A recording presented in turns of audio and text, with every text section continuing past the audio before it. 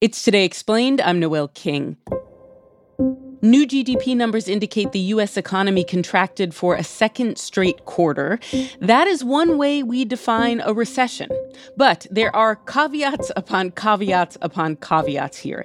Today's report is going to be revised and updated more than once in the next few months, as it always is. And the National Bureau of Economic Research ultimately makes the call on recessions in the U.S., and that takes months. Also, GDP alone does not determine what's what recession-wise, which is why the term technically is being thrown around a lot today. But recessionary vibes, like the ones we're seeing, do have real effects on hiring, investment, and markets. Coming up, what to expect, what not to expect. Are we guessing? Yes, but so is everyone else.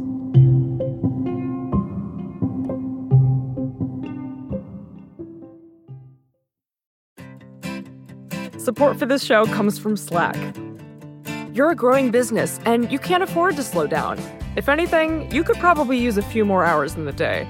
That's why the most successful growing businesses are working together in Slack. Slack is where work happens, with all your people, data, and information in one AI-powered place. Start a call instantly in huddles and ditch cumbersome calendar invites. Or build an automation with Workflow Builder to take routine tasks off your plate. No coding required. Grow your business in Slack. Visit slack.com to get started.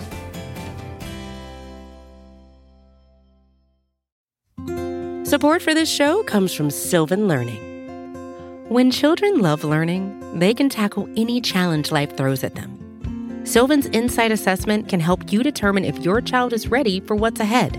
It can also identify gaps in learning and point out areas that could be of concern for your child so they can tackle what's to come. And right now, it's the best price of the year at $29. Go to sylvan29.com to learn more and get your child's assessment for only $29. That's SYLVAN 29.com.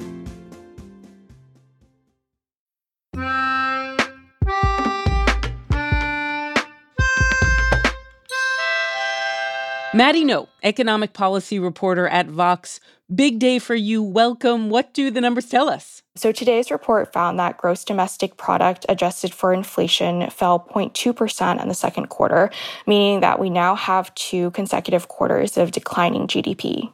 Oh my gosh. Boy, not only was I wrong, down 0.9% on first look at second quarter GDP, down 0.9%. Okay, I know there's an organization that decides whether we're in a recession or not, but investors, they're not going to wait. And what does that mean? 2 quarters of contraction. Why is that big news? Sure. So a common rule of thumb, and it's an unofficial definition of a recession, is that 2 quarters of negative GDP means that the country has entered a recession.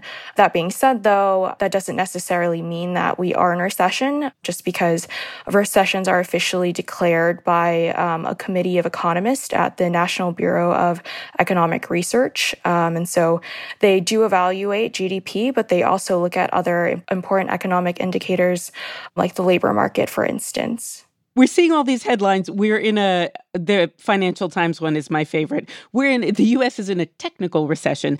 But when does the National Bureau of Economic Research weigh in? When might we get their take on whether the country's entered into a recession? Yeah, so it typically takes some time. On average, at least a year. It can take longer.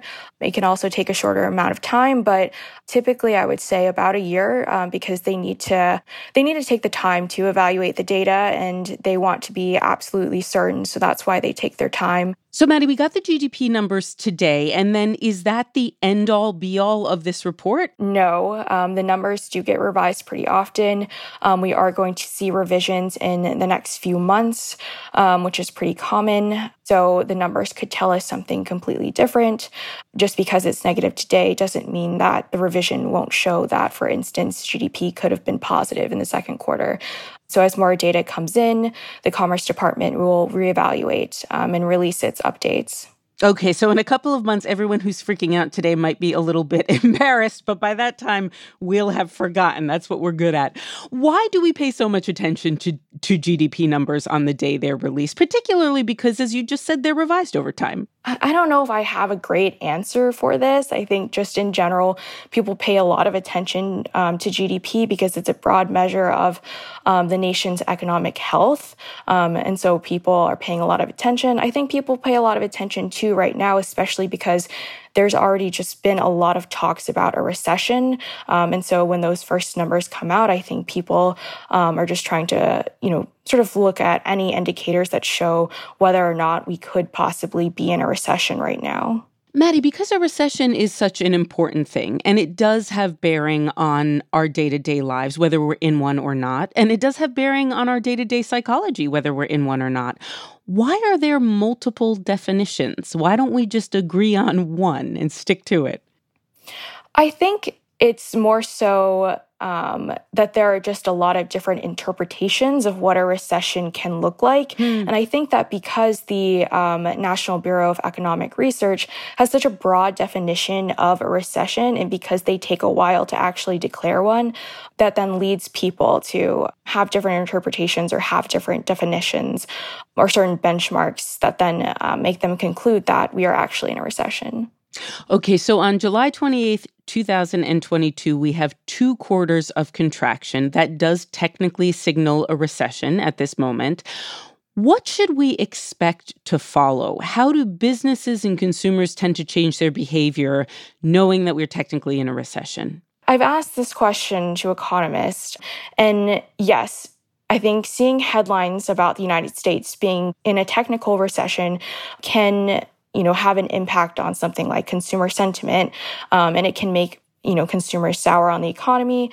And so I think if consumers then see these headlines about the United States being in a recession, they could potentially pull back their spending, which is bad for economic growth, which is then bad for GDP.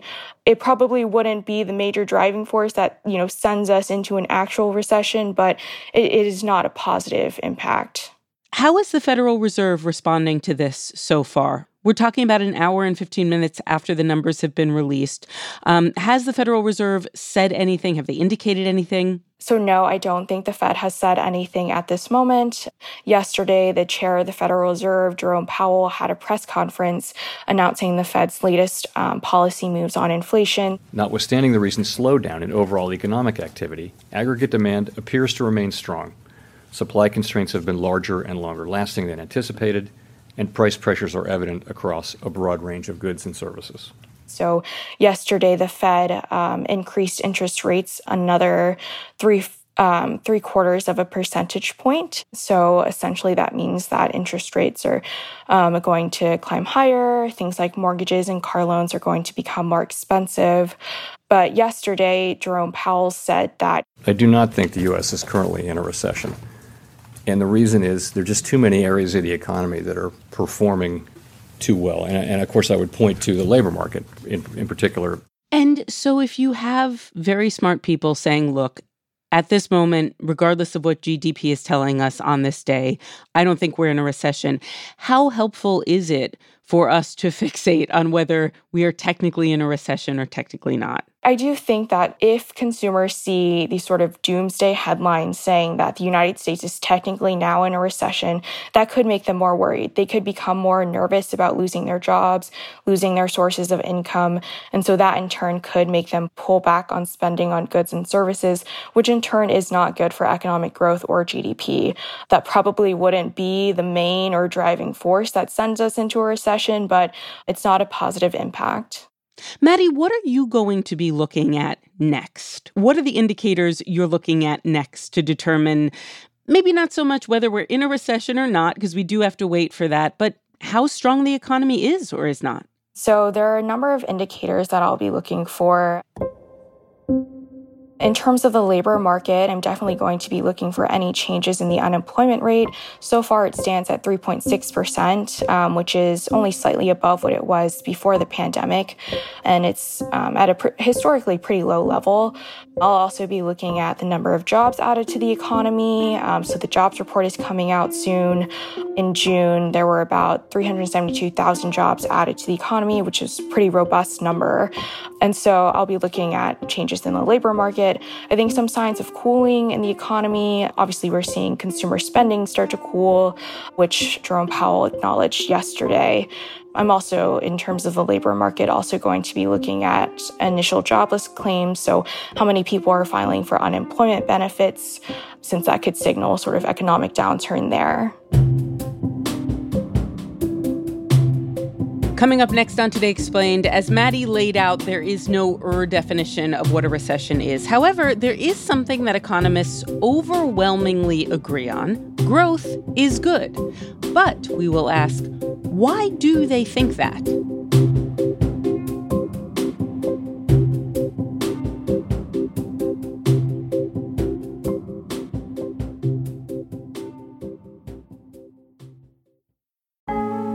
Support for Today Explained comes from Mint Mobile. Big improvements can make your past behavior look absolutely wild, says Mint Mobile, targeting all of us personally. And Mint Mobile wants to do that with your phone bill. Mint Mobile offers wireless plans for $15 a month when you purchase a 3-month plan. And in retrospect, you might feel a little silly about how much you were paying before. Plus, according to Mint Mobile, all of their plans come with high-speed data and unlimited talk and text delivered on the nation's biggest 5G network. You can get this new customer offer and your 3-month unlimited wireless plan for just $15 a month by going to mintmobile.com/explained. That's mintmobile.com/explained. You can cut your wireless bill to $15 a month at mintmobile.com/explained. $45 upfront payment required. Do the math. That's equivalent to $15 a month. This is for new customers on their first 3-month plan only. Speeds are slower, above 40 gigabytes on this unlimited plan, and additional taxes, fees, and restrictions do apply. See Mint Mobile for those details.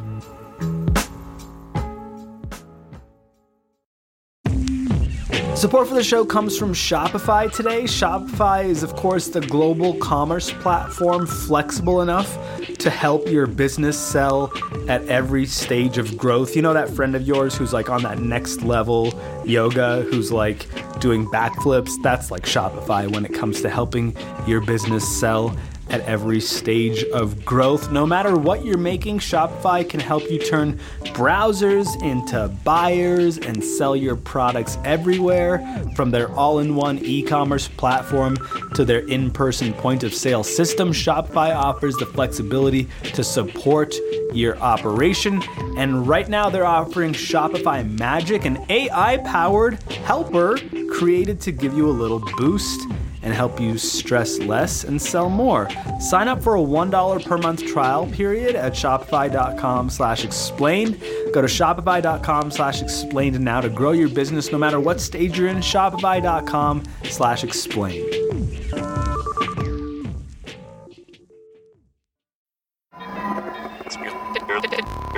You're listening to Today Explained. Today Explained, we're back. A second straight quarter of GDP contraction is not good. Growth is what we want, not contraction. But why do we want growth? What does it really get us? Jacob Goldstein is a longtime economics reporter. He hosts a podcast called What's Your Problem? About people trying to solve tricky problems. He also wrote a book called Money, the true story of a made-up thing. Jacob, where does the story of GDP start? GDP is something that was invented, right? It's not something that exists in the world in its natural state. And it was invented in the Depression by an economist named Simon Kuznets in the United States. And it's really interesting, actually. You know, GDP is basically what people mean when they say the economy. The economy grew, the economy shrank, whatever. What they typically mean when they say that is GDP. And until the Depression, people didn't really talk about the economy. There wasn't this idea of this aggregate thing. They might track how much wheat was grown, or, you know, rail shipments, or, you know, how many ships came into the harbor. But there wasn't some aggregate abstraction that people had in their minds. And then we get into the Depression, and it's clear that things are really bad, right? And Roosevelt's like, how bad is it? And they're like, well, the hogs, blah, blah, blah, the wheat, this. And it becomes clear that it's like, no, we really need to get our arms around this thing. And so Simon Kuznets leads this group of people who invent what becomes ultimately GDP, gross domestic product, of a way to sort of boil down the economy of a whole country to a number. And we get through the dark years, we start measuring things, we decide that measuring is really good, and we get these numbers, and it makes me wonder, what does GDP mean for how I live today? Like, does my life change based on what we've just learned about these GDP numbers? So there's a few ways to think about that, right? Does your life change based on what happened with GDP in the last 3 months? And does your life change based on what happened in GDP in the last 10 years or 50 years, right? Like, definitely 10 years, 50 years, yes, a lot, right? And I think that the simplest way to think about the long-term change is if you think about different countries today, right? If you think about people in the United States. People in the United States, Americans who came here from other countries, typically came from countries where GDP is much lower, right? That's the way global migration tends to work. And like, clearly, their lives are profoundly different in the United States. And that change in their lives is largely driven by the change in GDP, right? So that's a useful way, I think, to look at long-run GDP growth and how big of a change it makes. Now, the sort of quarter-to-quarter numbers obviously don't make that kind of difference. I think the most meaningful thing that tends to happen when GDP goes down, which isn't that common, is people lose their jobs, right? This is kind of a weird moment now. We have high inflation. We're still in this post-COVID economy. But in general, when GDP goes down for a while, for a year, almost always unemployment goes up, right? So that is the obvious impact of short-run GDP. And conversely, you know, like after the financial crisis, we had this long run of GDP growth, and we saw, as you might expect, unemployment kept coming down and coming down and coming down. More and more people were able to get jobs. So I think in the short run, jobs are the like obvious, meaningful thing in the world that is really closely tied to what GDP is doing. And is that why economists place such a high priority on growth? Like, why is growth the thing? I think growth is the thing more for the long run reason, more for the 50-year reason or the 200-year reason. You know, I mean, the norm for human history was not growth, right? Was basically stasis. And the material conditions for almost everybody who lived up until, say, 1800 were gruesome, right? Were just incredibly grim.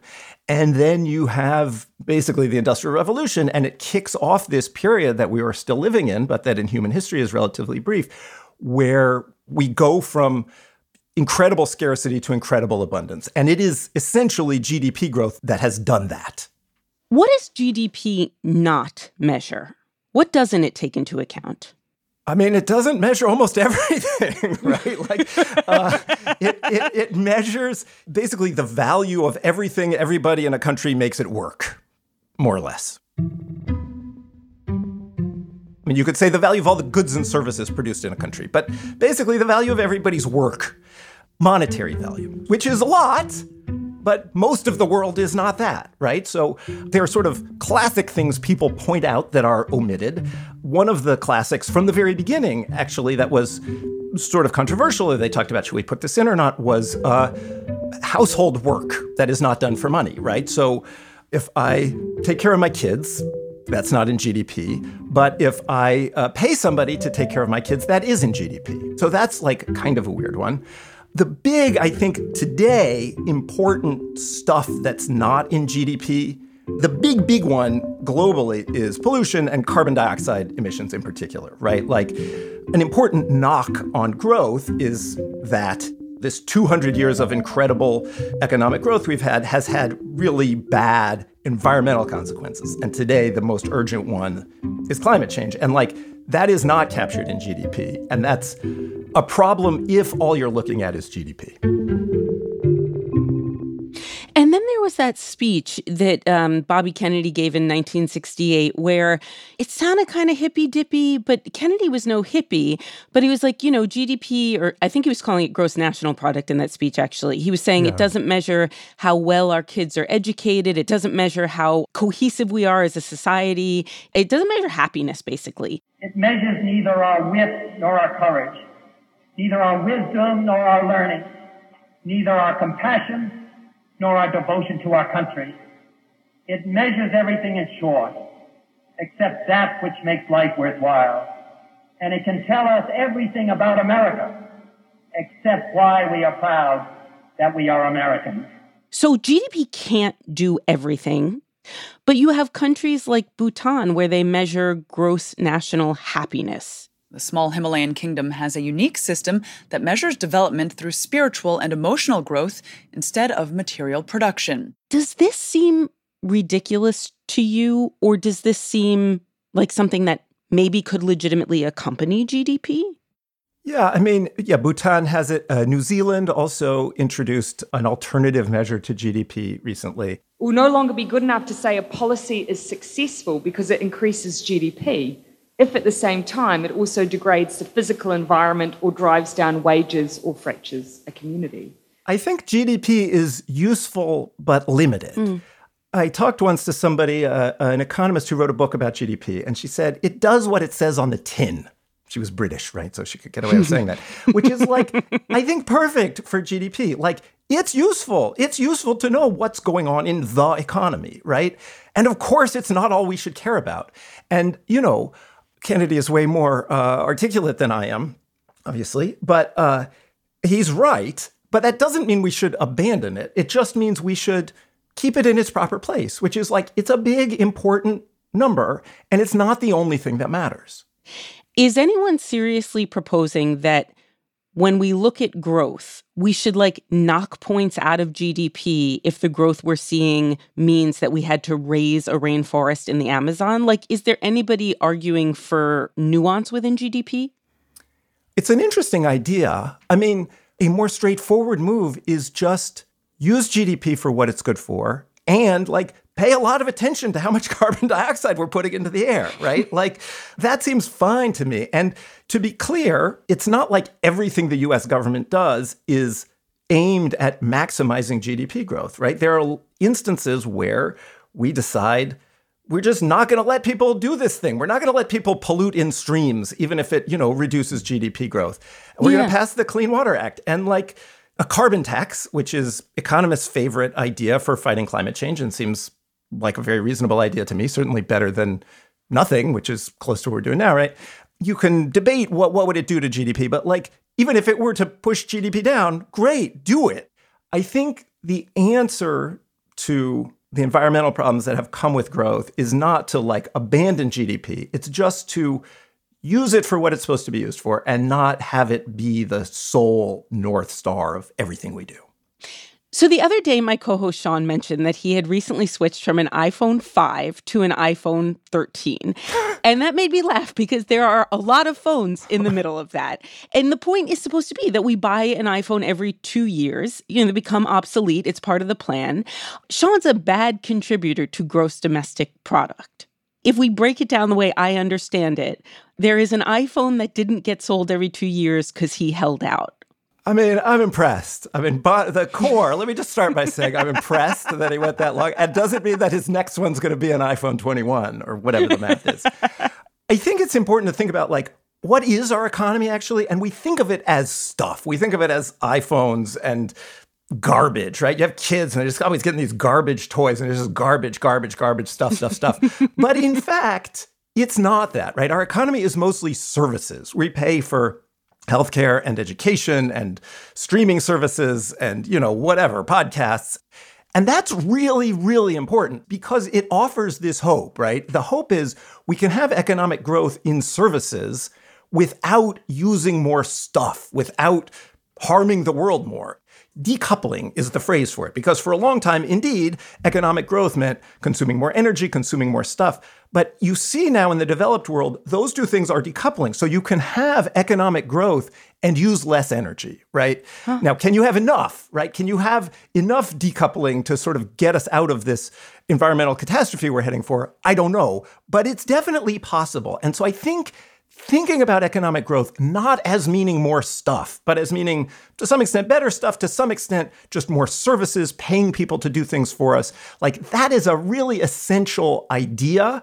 And to me, the most hopeful way out of this sort of conundrum of growth on the one hand and environmental destruction on the other is this decoupling idea, this idea of looking for ways to continue economic growth without more stuff. So no, you don't have to keep buying a new iPhone.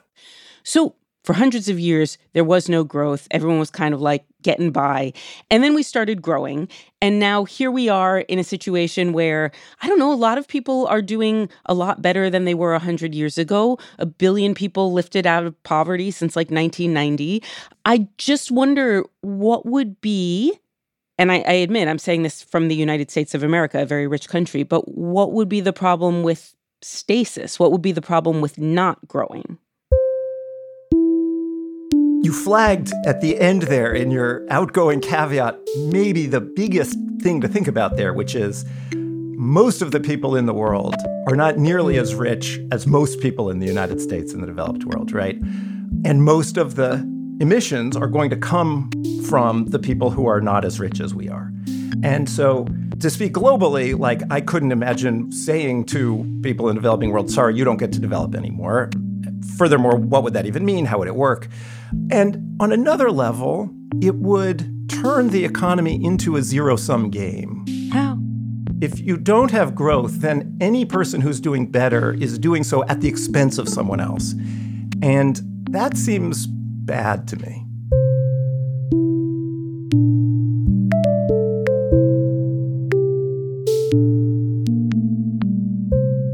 Today's show was produced by Miles Bryan and Avishai Artsy. It was edited by Matthew Collette and fact-checked by Laura Bullard. It was engineered by Afim Shapiro.